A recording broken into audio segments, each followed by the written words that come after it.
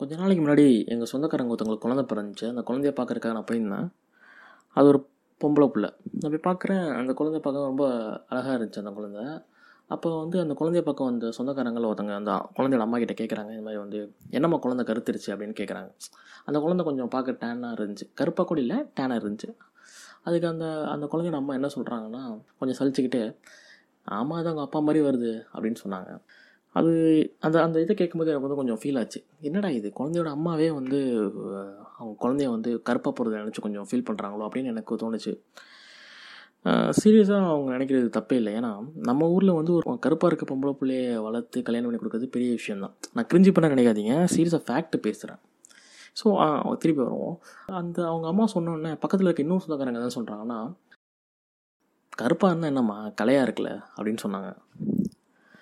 இதை கேட்டுட்ருக்க உங்களில் யாரையாவது பார்த்து கருப்பாக இருந்தாலும் கலையாக இருக்கீங்கன்னு யாராவது சொன்னாங்கன்னா, நீங்கள் என்ன பண்ணணுன்னா, அவங்க கன்னத்தில் பொச்சு பொச்சு பொச்சு பொச்சுன்னு அடிச்சுட்டு, ஏன் என்ன அடிச்சுன்னு அவங்க கேட்கும்போது, கலையாக இருக்குன்னு சொல்லு. அது என்ன கருப்பாக இருந்தாலும் கருப்பு அழகு தான். இன்ஸ்டாகிராமில் நான் ஒரு மீம் பார்க்குறேன். என்னென்னா,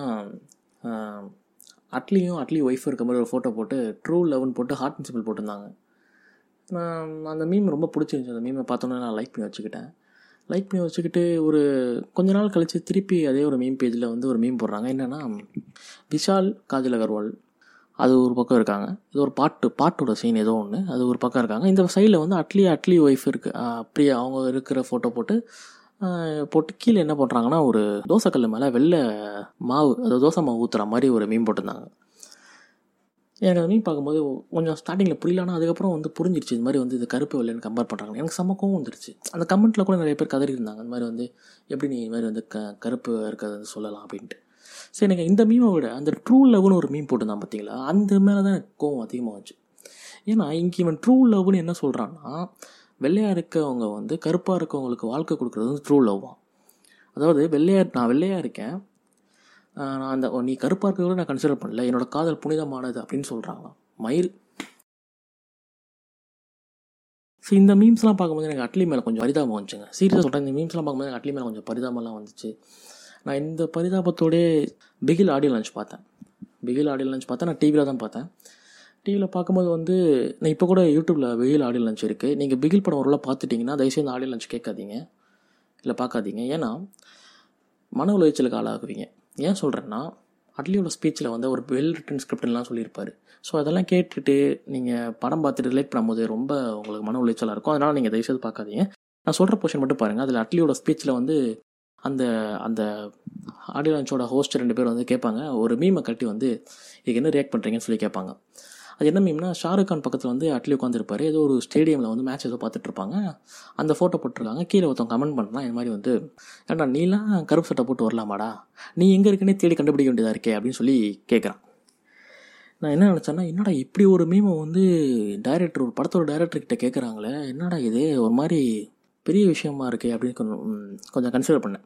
அப்போ அட்லியோட பதில் ரொம்ப அருமையாக இருந்துச்சு. அந்த விஷயத்த சூப்பராக அவர் சொல்லியிருந்தார். என்னென்னா, ஹிந்தி இங்கிலீஷுங்கிறது வெறும் மொழி தான், அது அறிவில்லை. அதே மாதிரி கருப்பு வெள்ளைங்கிறது வெறும் கலர் தான், அது அழகில்லைன்னு மாதிரி சொல்லியிருப்பார். சத்தியமாக சீரியஸாக செம்ம மெசேஜ். அந்த ஸ்பீச் ஒரு சில்லறையை சதற விட்ட மொமெண்ட்டுங்கிற மாதிரி ஒரு ஸ்பீச்சுங்க அட்லி ஆடியோ லான்ச்சில் பேசினது. அப்படியே கட் பண்ணி பிகில் படத்துக்கு போவோம். பிகில் படத்தில் ஒரு 11 பொண்ணுங்க நடிச்சிருப்பாங்க. சரி, சிங்கப்பெண்கள் நடிச்சிருப்பாங்க. அந்த கிளைமேக்ஸில் ஒரு 3 கோல் அடிக்கிற மாதிரி ஒரு சீன் வச்சுருப்பாங்க. பெனால்ட்டி தவிர படத்துலேயே ஒரு 3 கோல் அடிப்பாங்க கிளைமேக்ஸில். அதில் 3 கோல் அடிக்கிற லீட் ரோலில் பண்ணியிருக்க பொண்ணுங்க 3 பேருமே வெளியே தான் இருக்காங்க. நான் என்ன கேட்குறேன்னா, இங்கே உங்களுக்கு இவ்வளோ பெரிய சான்ஸ் இருக்குது, நீங்கள் இவ்வளோ பெரிய காஸ்டிங் பண்ண போகிறீங்க, ஒரு கருப்பான பொண்ணை ஒரு லீட் ரோலில் கொடுக்கலாம்ல, ஏன் இங்கே கொடுக்கல நீங்கள்? சரி, அது ஓகே, அது அவரோட இஷ்டம். யாருக்கு படம் கொடுக்கணும் யாருக்கு படம் கொடுக்கக்கூடாதுன்றது அவரோட இஷ்டம். சரி, இப்படி கொஞ்சம் பாருங்களேன். நீங்கள் இப்படி கூட கேட்கலாம், ஏன் அதில் கருப்பாக இருக்க பொண்ணுங்க நடிச்சிருக்காங்க அந்த படத்துலன்னு சொல்லலாம். ஏன் நடிச்சிருக்காங்கன்னா காமெடி. பெஸ்ட் எக்ஸாம்பிள் துரோபசங்கரோட பொண்ணு. அவங்க நடிச்சிருப்பாங்க, அவங்க கொஞ்சம் கருப்பாகவும் குண்டாகவும் இருப்பாங்க. அவங்கள எதுக்கு பயன்படுத்தியிருப்பாங்கன்னா காமெடிக்கு பயன்படுத்தியிருப்பாங்க. அது என்னது, அவங்க எப்போ பார்த்தாலும் திங்கிற மாதிரியும், அவங்க ஸ்டேடியமில் நின்று அப்படியே ஸ்டேடியமே நிலநடுக்க ஆடுற மாதிரியும். சரி, இது அட்லி மட்டும் தான் பண்ணுறாராப்பா, இது என்னப்பா இது அட்லி மட்டும் தான் பண்ணுறான்னு கேட்டால் இல்லவே இல்லை. ஏன்னா அட்லி எல்லா விஷயத்தையும் ஒரு காப்பி அடிச்சு எடுக்கிற இன்ஸ்பயர் ஆகி எடுக்கிற மாதிரி இந்த ஒரு விஷயத்தையும் இன்ஸ்பயர் ஆகி தான் எடுத்திருக்காரு. அதாவது ஒரு பாட்டில் கருப்பை குளோரிஃபை பண்ணணும், இன்னொரு பாட்டில் கருப்பை வச்சு காமெடி பண்ணணும். இதை வந்து இன்ஸ்பயர் பண்ணி தான் எடுத்திருக்காரு. யார்கிட்ட இருந்தேன்னா மணிரத்னம் கிட்ட இருந்தால் இல்லை, சங்கர் கிட்ட இருந்து. சங்கர் கிட்ட இருந்தா. ஆமாம், சிவாஜி படம் பார்த்துருக்கீங்களா? சிவாஜி படத்தில் வந்து ரஜினி வந்து ஸ்டேவை பார்க்க போவார். பார்க்க போகும்போது வந்து ஸ்டேயா கிட்ட கேட்பாரு வந்து என்ன ஏன் உனக்கு பிடிக்கல அப்படி கேட்கும்போது ஸ்டே என்ன பண்ணுவாங்க, கையை வந்து முன்னாடி நீட்டுவாங்க. அது பக்கத்தில் ரஜினி கையை வச்சு நீட்டுவாங்க. அதாவது அவங்க கை வெள்ளையாக இருக்க மாதிரியும் ரஜினி கை கருப்பாக இருக்க மாதிரியும் காட்டுவாங்க. உடனே பக்கத்தில் இருக்க விவேக் ஹைப்பர் டென்ஷன் ஆகி என்ன பண்ணுவார்னா, யாரை பார்த்து கருப்புங்கிற, அது கருப்பு இது கருப்பு, இந்த இது கருப்பு அந்த இது கருப்பு, திராவிட நிறத்தின் நிறமே கருப்புன்னு மாதிரி சொல்லுவார். சாரியான ஸ்பீச்சு, தேட்டரில் செம்மையாக கத்துறோம் நாங்கள்லாம். இதுதான் அந்த சில்லறையை சிதற விட்ட மூமெண்ட்டுன்னு சொன்னாலே அதே தான். ஒன்றும் இல்லை, அதே தான் அட்லி ஆடியோ லஞ்சில் பேசினார்ல, அதே தான் இங்கே. அப்படியே 2 சீன் கட் பண்ணி முன்னாடி போங்களேன். அதே ரஜினி திருப்பி ஸ்டேவை பார்க்க போவார். அப்போ வந்து அந்த ஸ்டேயோட அப்பா ராஜா வந்து வெளியே அனுப்பிச்சிடுவார் ரஜினி. அப்போ வந்து பக்கத்து வீட்டுக்காரர் சாலமன் பாப்பையா வருவார். அப்போ வந்து அவருன்னு சொல்லுவார், என்ன பிரச்சனை கேட்கும்போது வந்து பழக விட மாட்டேங்கிறாங்கன்னு ரஜினி சொல்லுவார். அப்போ சாலமன் பாப்பா சொல்லுவார், என்கிட்ட 2 பொண்ணு இருக்குது, அங்கே வை சங்க வைம்பார். விவேக் பக்கத்தில் 2 ரொம்ப பொங்க வச்சிட்டிங்க போல அப்படின்னு சொல்லுவார். அந்த பொண்ணுங்களை வேணுக்குன்னு கருப்பாக பெயிண்ட் அடிச்சுலாம் கூப்பிட்டு வந்துருப்பாங்க. இது ஒன்றும் இல்லை, இது ஒன்றுமே இல்லை. அட்லி எப்படி ஆடியோ லான்ச்சில் வந்து கருப்பை குளோரிஃபை பண்ணி பேசினாரோ அதே மாதிரி தான் இங்கே வந்து விவேக் வந்து ரஜினியோட கருப்பை வந்து குளோரிஃபை பண்ணி பேசுகிறாரு. அட்லி எப்படி இந்த கருப்பாக இருக்க பொண்ணை வச்சு கலாய்ச்சி கிண்டல் பண்ணியிருப்பாரோ படத்தில், அதே தான் இங்கே வந்து சங்கர் பண்ணியிருப்பார். ஒன்றும் இல்லை, இதுதான் பெஸ்ட் எக்ஸாம்பிள் ஆஃப் என்னது இன்ஸ்பிரேஷன். தமிழ் சினிமாவில் ஹீரோயின் காஸ்டிங்கை பற்றி இப்போ சொல்லவே தேவையில்லைங்க. ஏன்னா எந்த படம் வந்தாலும் டேரக்டரை வச்சு ஒரு இன்டர்வியூ எடுத்துருவாங்க படம் ரிலீஸ் ஆகிறதுக்கு முன்னாடி. அப்போ இந்த டேரக்டர்லாம் என்ன சொல்கிறாங்கன்னா, ஹீரோயினை பற்றி கேட்கும்போது அவங்க என்ன சொல்கிறாங்கன்னா, எங்களுக்கு வந்து எதிர்த்த வீட்டு பொண்ணு மாதிரி ஒரு கேரக்டர் தேவைப்பட்டுச்சு, அதுக்கு நாங்கள் வந்து இந்த ஹீரோயினை போட்டோன்னு சொல்கிறாங்க.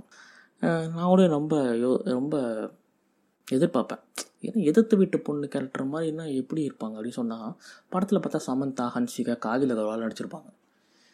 எனக்கு ரொம்ப நாளாக புரியாத ஒரு கேள்வியாக அது இருக்குங்க. எந்த வீட்டுக்கு ஏற்றாப்புல சமந்தா, ஹன்சிகா, காஜல் அகர்வால் மாதிரி பொண்ணுங்களாம் வாழ்ந்துட்டுருக்காங்க? சரி, இதை கேட்டுட்டு இருக்க உங்கள் வீட்டுக்கு ஏற்றாப்புல யாராவது வந்து சமந்தா, காஜல் அகர்வால் இல்லை ஹன்சிகா இந்த மாதிரி பொண்ணுங்கள்லாம் உங்கள் வேத்த வீட்டில் வாழ்கிறாங்க அப்படின்னு நினச்சிங்கன்னா, தயவுசெய்து இந்த பாட்காஸ்ட்டை இங்கேயே கட் பண்ணிட்டு அந்த பொண்ணுங்க கை காலில் விழுந்தாதான் உங்களை கல்யாணம் பண்ணிக்கோங்க. இப்போ தமிழ் சினிமாவில் வந்து டஸ்கியான ஹீரோயினே இல்லையா அப்படின்னு பார்க்கும்போது வந்து நான் கொஞ்சம் தேடினேன். டஸ்கியான ஹீரோயின் எத்தனை பேர் இருக்காங்க தமிழ் சினிமாவில் அப்படின்னு பார்க்கும்போது எனக்கு தெரிஞ்சு நான் பார்த்த படங்கள்லேயே ஒரு 4 பேர் தான் ஞாபகம் வராங்க. என்னென்னா, இந்த அழகின்னு ஒரு படம் பார்த்தேன், அதில் ஒருத்தவங்க வராங்க, நந்திதா தாஸ் நினைக்கிறேன் அவங்க பேர். அப்புறம் வந்து பிரியாமணி, அவங்க கொஞ்சம் டஸ்கியாக தான் இருப்பாங்க. அப்புறம் வந்து கபாலி படத்தில் வருவாங்க தன்ஷிகா, அவங்க. இன்னொருத்தவங்க வந்து ஐஸ்வர்யா ராஜேஷ். இந்த ரீசெண்டாக இருக்கிறது வந்து ஐஸ்வர்யா ராஜேஷ். ஸோ இந்த ஐஸ்வர்யா ராஜேஷ் பற்றி பேசுவோம். ஐஸ்வர்யா ராஜேஷ் வந்து ஒரு ரியல் இன்ஸ்பிரேஷன் தாங்க, சேஸாக சொல்லணும்னா. ஏன்னா தமிழ் பேசுகிற ஹீரோயின், தமிழ் பேசுகிற ஹீரோயின், தமிழ்நாட்டில் இருக்கிற ஹீரோயின். நீங்களாம் கேட்கலாம், டே அவங்க வந்து மதர் டங் தெலுங்குடா அப்படின்னா. இருக்கட்டும், தமிழ் பேசுகிறாங்கல்ல, பரவாயில்ல, அது ஓகே. ஸோ அப்போ அவங்களோட ரீசன்ட் இன்டர்வியூஸ்லாம் கேட்கும்போது திருச்சி ஐஐஎம்லேயோ ஒரு டெட்டாக் ஒன்று பேசியிருக்காங்க. அது அந்த யூடியூப்பில் கூட இருக்க அந்த வீடியோ நீங்கள் போய் பாருங்கள். அதில் வந்து அவங்க சொல்கிறாங்க, இது மாதிரி வந்து நான் கருப்பாக இருக்கனால எனக்கு வாய்ப்புகள் வந்து மறுக்கப்படுது அப்படின்னு சொன்னாங்க. ரொம்ப சோகம் இல்லை, ஒருத்தருக்கு திறமையால் மறுக்கப்பட்டால் பரவாயில்ல, கருப்பாக இருக்கனால மறுக்கப்படுதுங்கிறது வந்து ரொம்ப ஒரு சோகமான விஷயந்தான் இல்லையா? அவங்க சொல்கிறாங்க, இது மாதிரி இந்த பெரிய ஹீரோ கூடலாம் என்ன நடிக்க வைக்க மாட்டேங்கிறாங்கன்னு சொல்கிறாங்க. ஐஸ்வர்யா ராஜேஷ், நான் உங்ககிட்ட என்ன சொல்கிறேன்னா, நீங்கள் பெரிய ஹீரோ பக்கத்தில் நடிக்கணும்னு ஆசைப்பட்றீங்க. பெரிய ஹீரோ பக்கத்தில் நடிக்கிறதுனால உங்களுக்கு என்ன ப்ளஸ் கிடைக்கும்னா, உங்களுக்கு சம்பள உயர்வு கிடைக்கும். உங்களோட குறிக்கோள் வந்து சம்பாதிக்கிறதுனா ஓகே, நீங்கள் ஆசைப்படுறது இல்லை வருத்தப்படுறது வந்து சரி. ஆனால் நீங்கள் வந்து ஒரு எஸ்டாப்ளிஷ்ட் ஆக்டராக ப்ரூவ் பண்ணணும், நான் ஒரு நல்ல ஆக்டர்னு நீங்கள் பேர் எடுக்கணும் அப்படின்னு நினச்சிங்கன்னா தயவுசெய்து பெரிய ஹீரோ படத்தில் நடிக்காதீங்க. ஏன்னா பெரிய ஹீரோ படத்தில் நடிக்கிற ஹீரோயின்களுக்கு அதிகபட்ச வேலையாக என்ன இருக்குன்னா, ஹீரோவை செடியூஸ் பண்ணணும், ஹீரோக்கு முட்டு கொடுத்து டான்ஸ் பண்ணணும். இது 2 தவிர அவங்களுக்கு பெரிய வேலையாக ஒன்று இருக்குமான்னு எனக்கு சரியாக தெரில. இல்லை சில நேரங்களில் பைத்தியக்காரத்தனம் பண்ணணும், அது ஓகே, விட்டுடலாம்.